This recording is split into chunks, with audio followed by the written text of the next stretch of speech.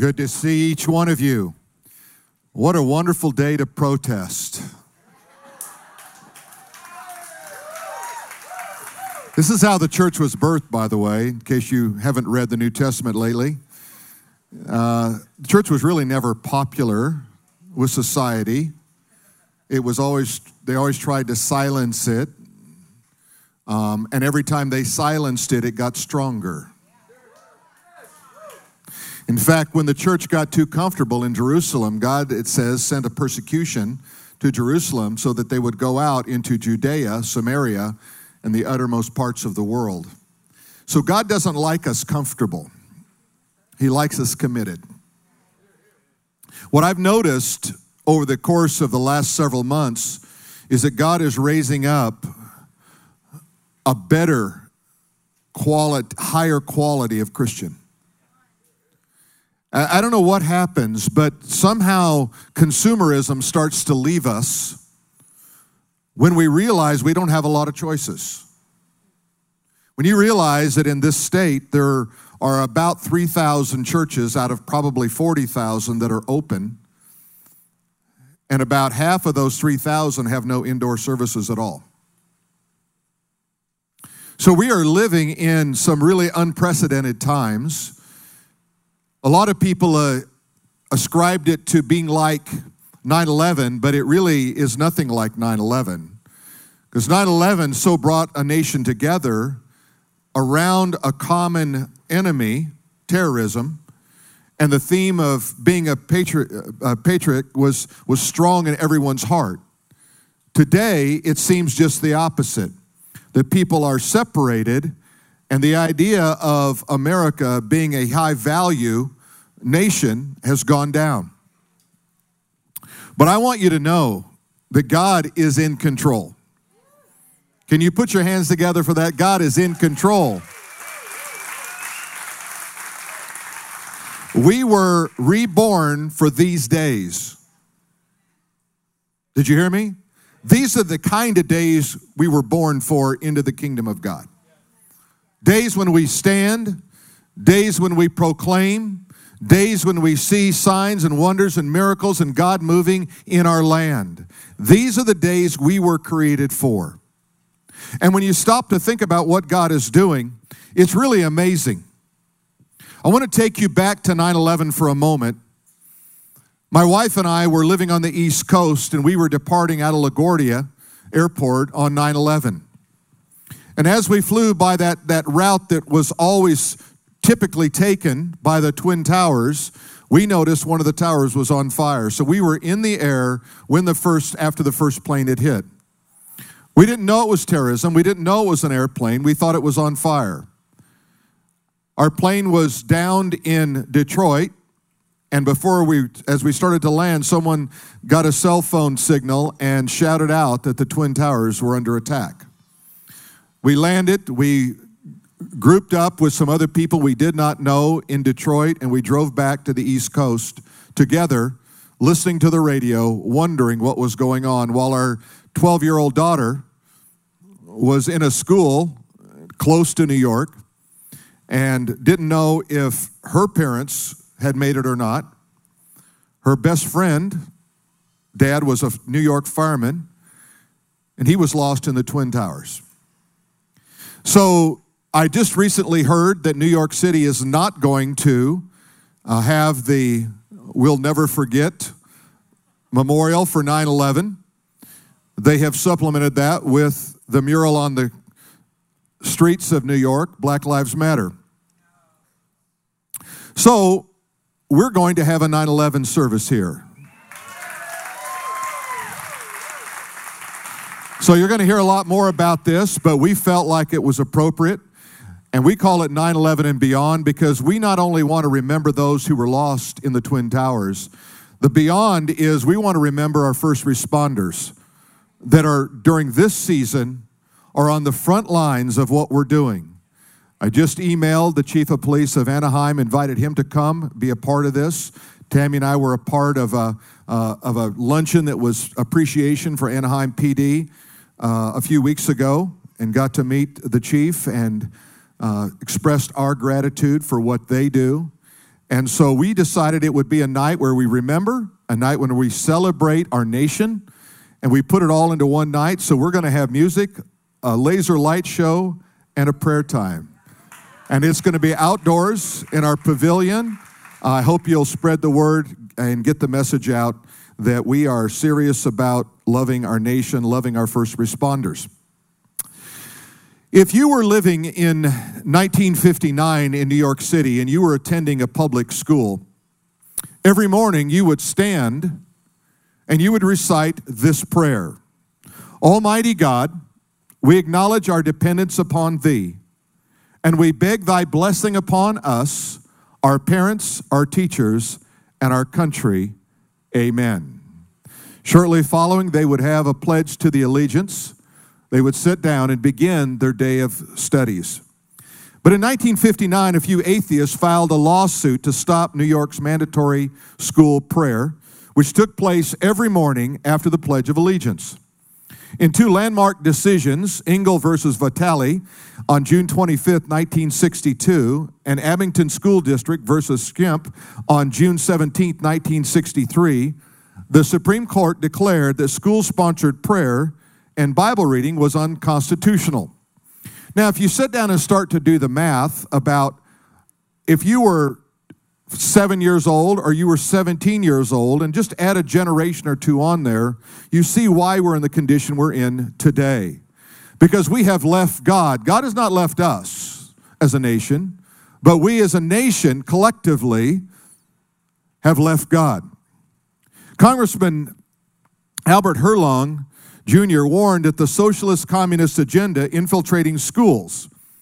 In a session in Congress in 1963, he read into the congressional record a list of communist goals for America. You can go back and read them in the 88th Congress. And here was the first one: eliminate prayer or any phase of religious expression in the schools on the ground that it violates the principle of separation of church and state. You see, don't think this was just some random person who decided that their child was offended by prayer in school. This is part of a bigger agenda to crush the very heart of a nation. The second point: control schools. Use them as transmission belts for socialism and current communist propaganda. If you send your children to a secular university, you're almost guaranteed that they will be indoctrinated in socialism and communism. It is hard to believe that that will not happen if you're just wise enough to listen to what's happening.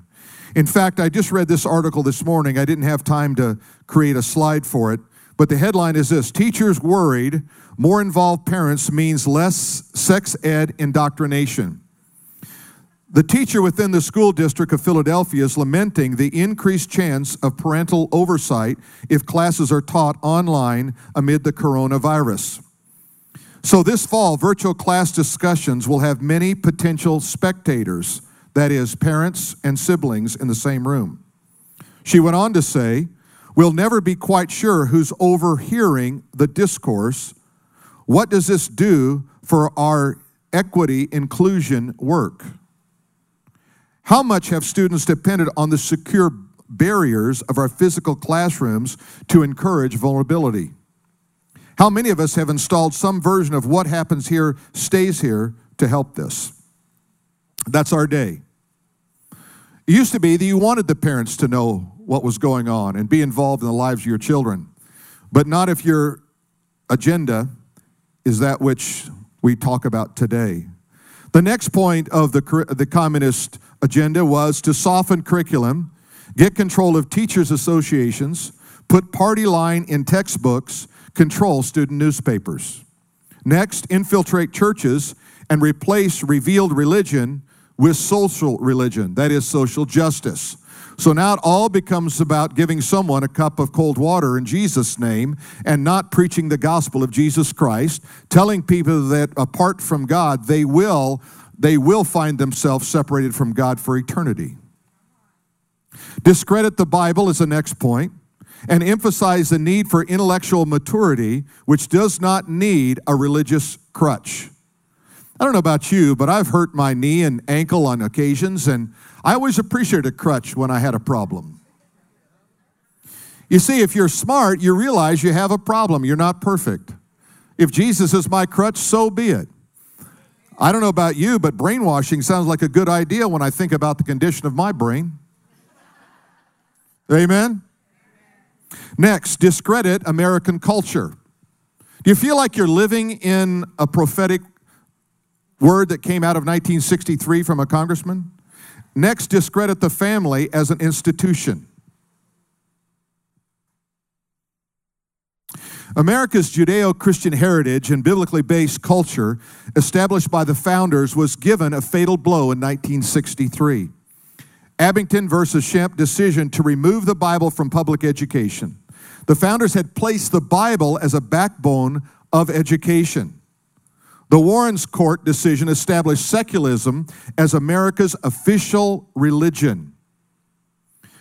Everyone that you read about will finally tell you that secularism is a religion. It has an object of worship.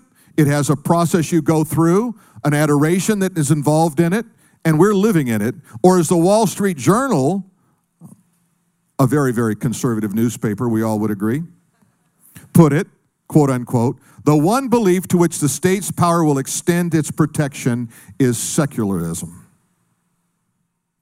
A secularized public square policed by the government is viewed as providing a neutral, rational, free, and safe domain that keeps the irrational forces of religion from creating conflict and darkness. And we are told that real progress requires expanding this domain by pushing religion ever backward into the remote corners of society where it has little or no influence. In the words of Carl Sandburg, when a nation goes down, one condition may always be found. They forgot where they came from. I want you to know that our foundation as a nation and as a faith is under attack. In the book of Psalms, chapter 11, and verses 3 through 5, the question is asked, if the foundations are destroyed, what can the righteous do? Have you ever found yourself stepping back and saying, but what can I do?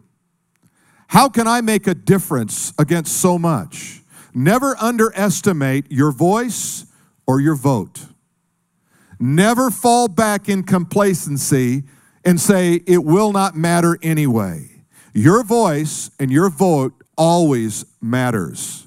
It's that very mindset that says, religion and politics should just never be discussed. Well, that's the enemy's lie. Those are the two most important things. If you don't have good politics in a nation, the gospel is not free to spread. If you don't have good religion, then you don't have good politics. And so the enemy knows exactly how to strike at the heart of what's really important in our world today. The psalmist went on to say, the Lord is in his holy temple. So on one hand, we find ourselves emotionally over here saying, what can we do? And then God says, I'm in my holy temple. Have you ever let that thought just pervade your mind? When you're worried about what's going on, when you're frightened with the events that you see around you, when anxiety fills your heart, God is in his holy temple. The Lord's throne is in heaven. Now watch this. His eyes behold. His eyelids test the Son of Men. Do you realize that we're under a test?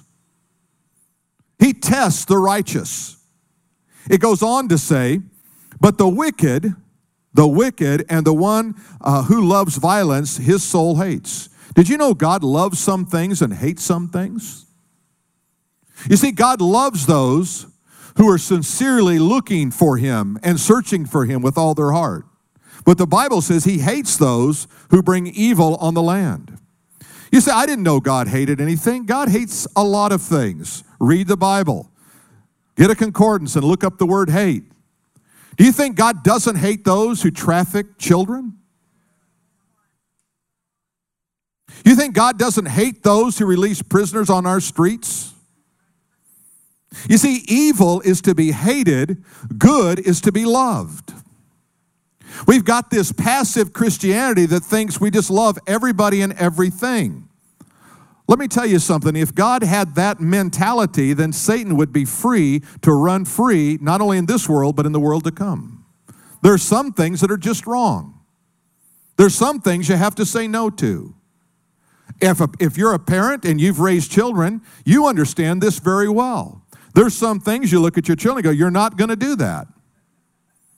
And if you do it, I can make more of you.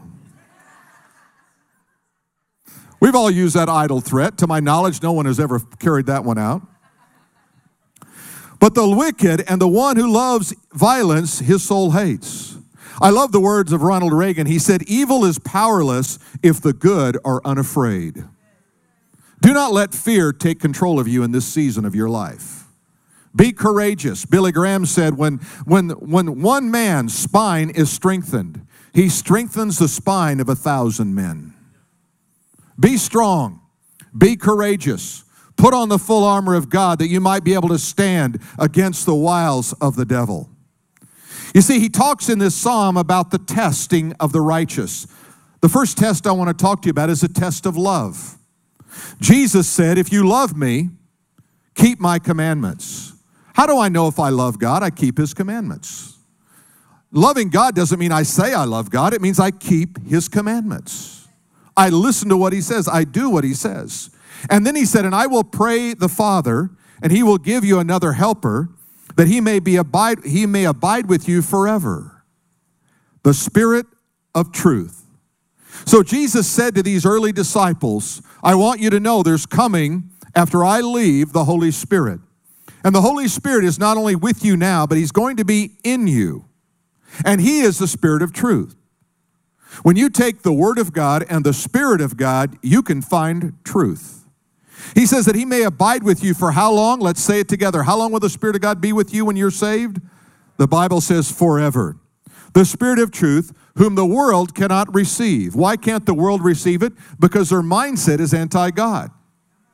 And it says, because it is neither sees him or knows him, but you know him, for he dwells with you, and he will be where? In you. You know what Christianity is? Christianity is the enfleshment of God. It is God living in your flesh, giving you the power and the authority to do what you could not do apart from him. That's Christianity. Christianity is Christ in you and Christ in me. That's Christianity. Christianity is not religion alone. Christianity is not just doing the right things or keeping the 10 commandments. No, Christianity is the indwelling power of the Holy Spirit that comes upon a person when they yield themselves to the cross of Jesus and saying, it should have been me who died, but Jesus died in my place. He was buried and rose from the dead that I might have eternal life. That is Christianity. And if you don't have that, then you have religion. Religion will never get you to heaven. Only Jesus will get you to heaven. Then not only the test of love, but the test of endurance. In 1 John chapter 2 and verse 19, John was aware that even in his day, there were those who said, I'm a Christian, but they were fair weather Christians. They could not be found when the heat was turned up. They could not be found when it was uncomfortable. They could not be found at seasons of challenge in their life. And it says they went out from us. They were in us. They were with us. But they were not of us. For had they been with us, they would have continued with us. So John says there's one test. Those who stay committed to Christ are his. Those who are fair weather, they leave.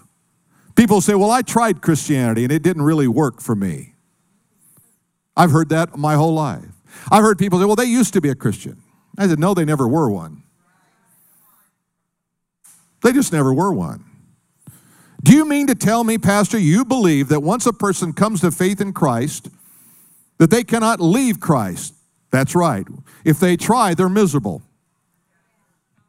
The Bible says, do you not know that you were bought with a price? You were bought with the price of the blood of Christ, right? You are a temple of God. You might deny him, but he'll never deny you. You see, you yielded your life at salvation. You said, I believe that Jesus is Lord, and I give you my life. Jesus said, I'll take it. Who'd he take it from? Took it from the enemy. We're going to see that in just a few moments. A second verse, Matthew chapter 24 and verse 13. I would encourage everyone to read Matthew 24 and 25. It's that setting where Jesus is sitting on the Mount of Olives, and the disciples ask him the question, what will be the sign of your coming? When are you coming back? What's going to be the rebuilding and the end of the world? What will that look like? And then Jesus began to teach them, and he talked to them about there's going to be trials and tribulations, there's going to be earthquakes and famines and pestilence in various parts of the world, but the end is not yet. And then as he takes you through this journey of chronology of end times, then he says this, but he who endures to the end shall be saved. You know what's going to happen when things really get tough?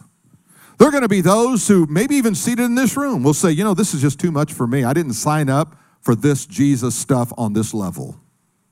I guarantee you, if not in this room, it will be in the world somewhere. And they'll say, you know what? I don't know. It seems to me like the mark of the beast is a pretty good idea. Why not?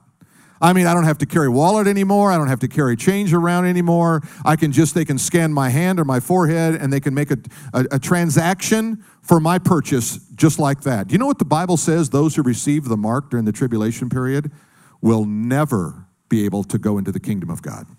You can't repent. Once you have the mark, you cannot repent. See, it's important to know your Bible so that you know when the situation demands it, the Spirit of God can bring truth to the forefront and you can understand what time you're living in. The battle is spiritual. Never think it's merely a physical battle. It is a spiritual battle as well. Listen to what Paul says in Ephesians chapter 2, verses 1 and 2. And you were dead in trespasses and sins. Do you see, before you got saved, you were dead. That means you're unresponsive to the Spirit of God and to the Word of God. You were dead. How was I dead? I was dead in my sins and my trespasses. So if I'm dead, I can't respond to God. But now guess what? He's talking to the Christian community, and he says, in which you formerly walked according, listen to this, to the course of this world. So what happened? When I was dead, I was following a leader. And the leader was none other than Satan himself. But when I got saved, I gave up that death warrant against me. I gave up that false leader. I got life, and I chose to follow Jesus Christ, the living God. He said, according to the course of this world, according to the prince of the power of the air, of the spirit that is now working in the sons of disobedience. Now look what it says here. We're going to take each one of these a little at a time. The course of this world. You see, there is a thinking and a philosophy in this world, and it tries to convince you that you're crazy. How can you think like that? Are you nuts, giving up a Sunday to go to church? Well, guess what? Most Christians don't have that opportunity in California today because their churches are closed. The course of the world and the prince of the power of the air. Do you realize that Satan himself is called a prince? And he works in this atmosphere, this spiritual atmosphere that's described here as the prince of the air. I cannot reveal some of the details of this because it's not public knowledge, but I had a very interesting conversation with a person of pretty high up in Christian radio. And he said in the last 2 weeks, there have been numerous cyber attacks against Christian radio. That it shut down everything that was digital. The only reason that people weren't aware of it was because the radio is analog. But it was so devastating that it shut down everything they were doing and even penetrated firewalls. Now think about this. This was not accidental. If there are multiple large radio stations and networks across America, and all of them experienced it on the same day, it tells you that there was an intentional attack against what the message is. The message has to go out. You see, the Spirit that is now working, might I just add, he went on to say the Spirit, that's an unholy spirit that is now working in the sons of disobedience. Do you realize when I make a bad decision as an unbeliever, I'm not making it alone. It's not me. It's me plus the influence of the world, the prince of the power of the air, and the spirit that is now working in the sons of disobedience. So I choose to go a route, and I think that I can make my own decision and I go my own route. No. The Bible says that is the spirit that is now working in the sons of disobedience. I love the words of Alan Redpath. He said, it is impossible for a man chosen of God to be at peace with the children of the devil. Let that sink in a little bit. A man or a woman or a culture anointed by the Holy Spirit is immediately the target of Satan. You know, I've gotten in trouble times I didn't even say anything. I'm not talking about with my wife. But I can become an offense to someone because of the Christ who lives in me, and I didn't even open my mouth. Do you realize that you are the living, walking, breathing temple of the living God? And that the Spirit of God that is in you, not only does it attract, but it also repels. So sometimes we're alarmed. Well, what did I do? You did nothing. See, Jesus said they hated me, they're going to hate you. In this world you have tribulation. I love the next part of that verse. But be of good cheer. I love the way God looks at things. But be of good cheer. I've overcome the world. There's something that energizes us when we realize we are on a mission. I can remember years ago I was doing 3 or 4 crusades a year in El Salvador. And when we first started going down there, it was during that time when the FMLN, the Communist Party, was still trying to get control of that nation and just devastating a nation with what was going on. And I can remember being shot at. We saw someone killed not far from us by the Communist Party, trying to be silenced. And it seemed like the more they tried to silence us, the more excited we got. And I realized the Bible says, be of good cheer in the middle of tribulation. If you're out there doing what you need to be doing, then be of good cheer. I don't know what I'm going to do. They're trying to silence my Christianity. Then speak. I can't go to church. Then go. Stand. When you're tempted to sit, stand in the midst of the battle. He went on to say, a woman or a culture anointed by the Holy Spirit is immediately the target of Satan. The seed of the serpent and the seed of the woman will always be at enmity until Jesus comes back. You see, the time is now to watch and to pray. In the Bible, that phrase, watch and pray, is used 8 times specifically related to the return of Christ. It's used many more times in other connections. But I want to give you a sign of the time, just one today. This one is a headline. You probably saw the peace agreement that was made between Israel and UAE. So here's a headline that came out of Al Jazeera, a very conservative newspaper in the Middle East. Iran, UAE, Israel deal, a stab in the back to Muslims. Anytime Iran doesn't like something we do, I know we're on the right track. Do you realize that Iran is mentioned in Scripture as Persia, and it's tied to the end times in Ezekiel chapter 38 and verse 13? In fact, if you read chapter 38 and 39 of Ezekiel, you'll find this scenario, this end time scenario. It's not the Great Tribulation. This is prior to that. And this is where there's a coalition of nations that are coming against the nation of Israel. And you'll see strange names like Gog and Magog, Togarmah, Gomer, some of the Persia, some of these names. You'll say, who are those people? And you understand that Gomer is Germany and Togarmah is Turkey and Persia is Iran and Gog and Magog is Russia. And they come up against Israel and they're going to do battle. But God delivers them. And there's a few nations that say, why are you doing this and what's going on? Do you realize that the UAE is only the 3rd Arab country to strike a peace deal with Israel? The others are Egypt, which signed a deal in 79, Jordan in 94. It's been 26 years since that last peace deal, and it's happening in our lifetime. 26th year. Does that mean anything to you? The number 26 in Hebrew is a number Yahweh, or the number God. You see, one of the things that's going to happen before this end time scenario is played out is there will be a peace covenant that Israel will make with a future Antichrist. So already you're beginning to see things line up. You're living in prophetic times. I went through and I looked up all these different countries, and I wanted to see what's your reaction to what's happening in this peace deal. Let me give you just a real quick synopsis. Those who were against it, Iran, they said it's a huge mistake. Turkey said, why, it's hypocritical behavior. Libya says betrayal.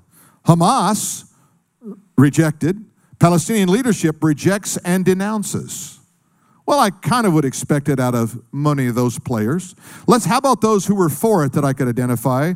Germany said it's a welcomed the historic deal. Oman, achieve a lasting Middle East peace.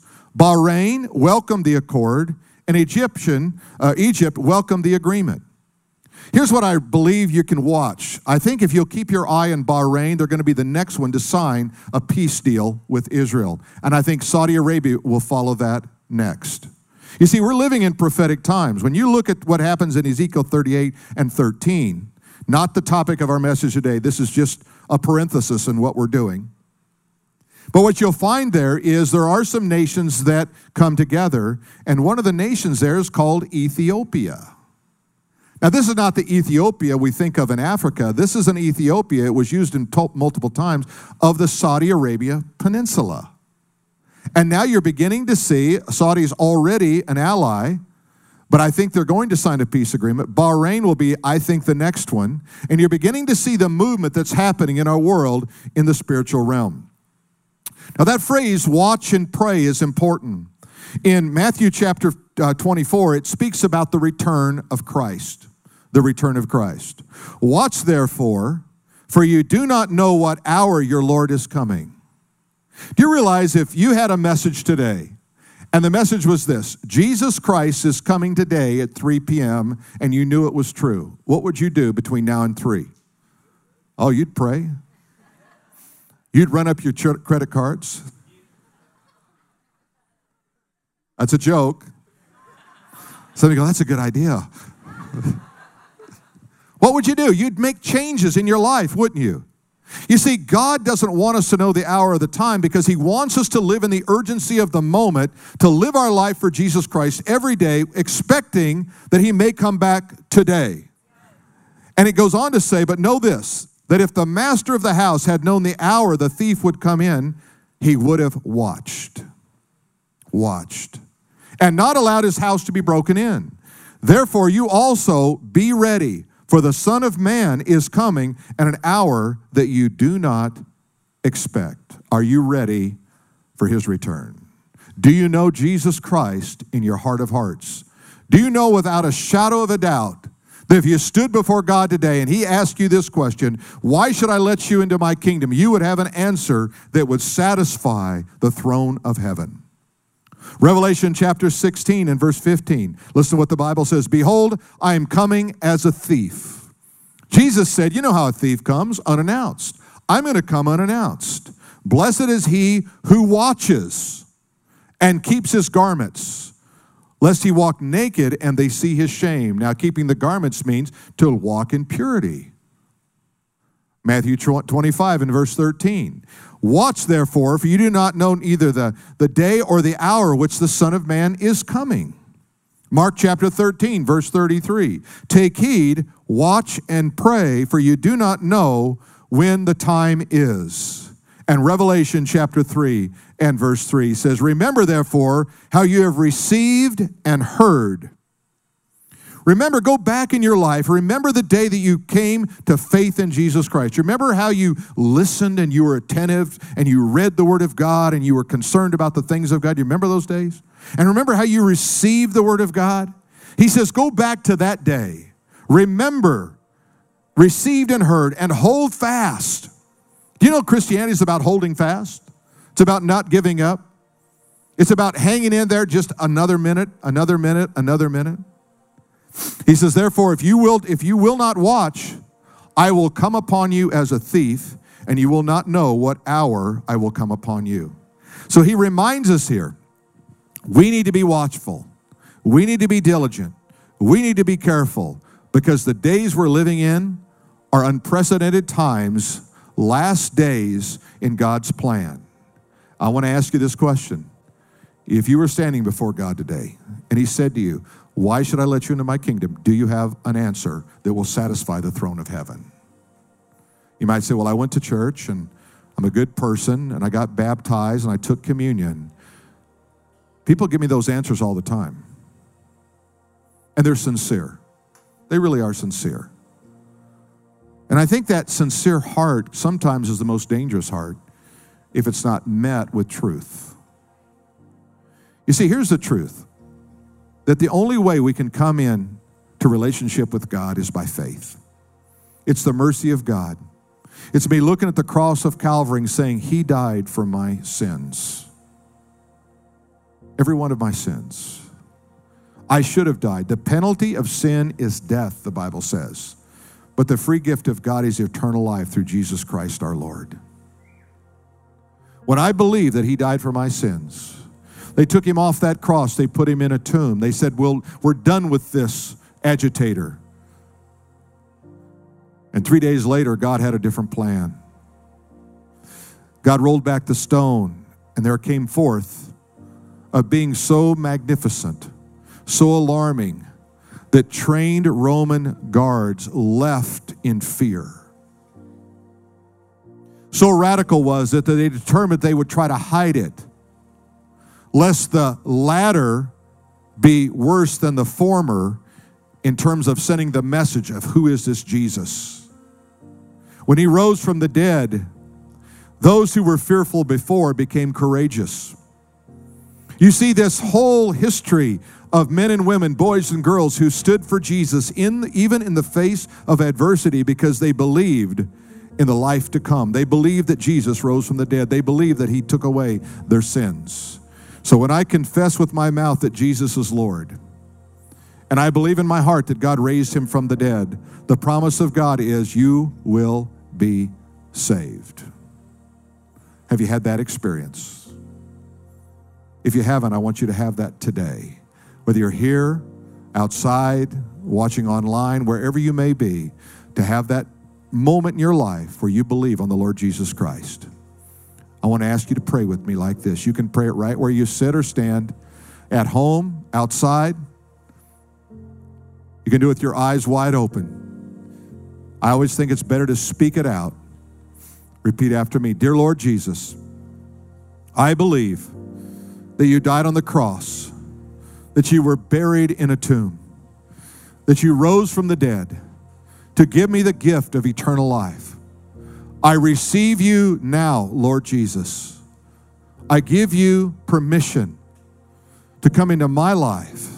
I crown You Lord and King of my life, Lord Jesus. Save me, Lord Jesus. Write my name in the Lamb's book of life. Give me the gift of eternal life, I pray in Your name. If that was your prayer, just say amen. Amen. And just thank Him. Thank Him right now. Thank Him. Amen. Thank Him for salvation. Thank Him for salvation.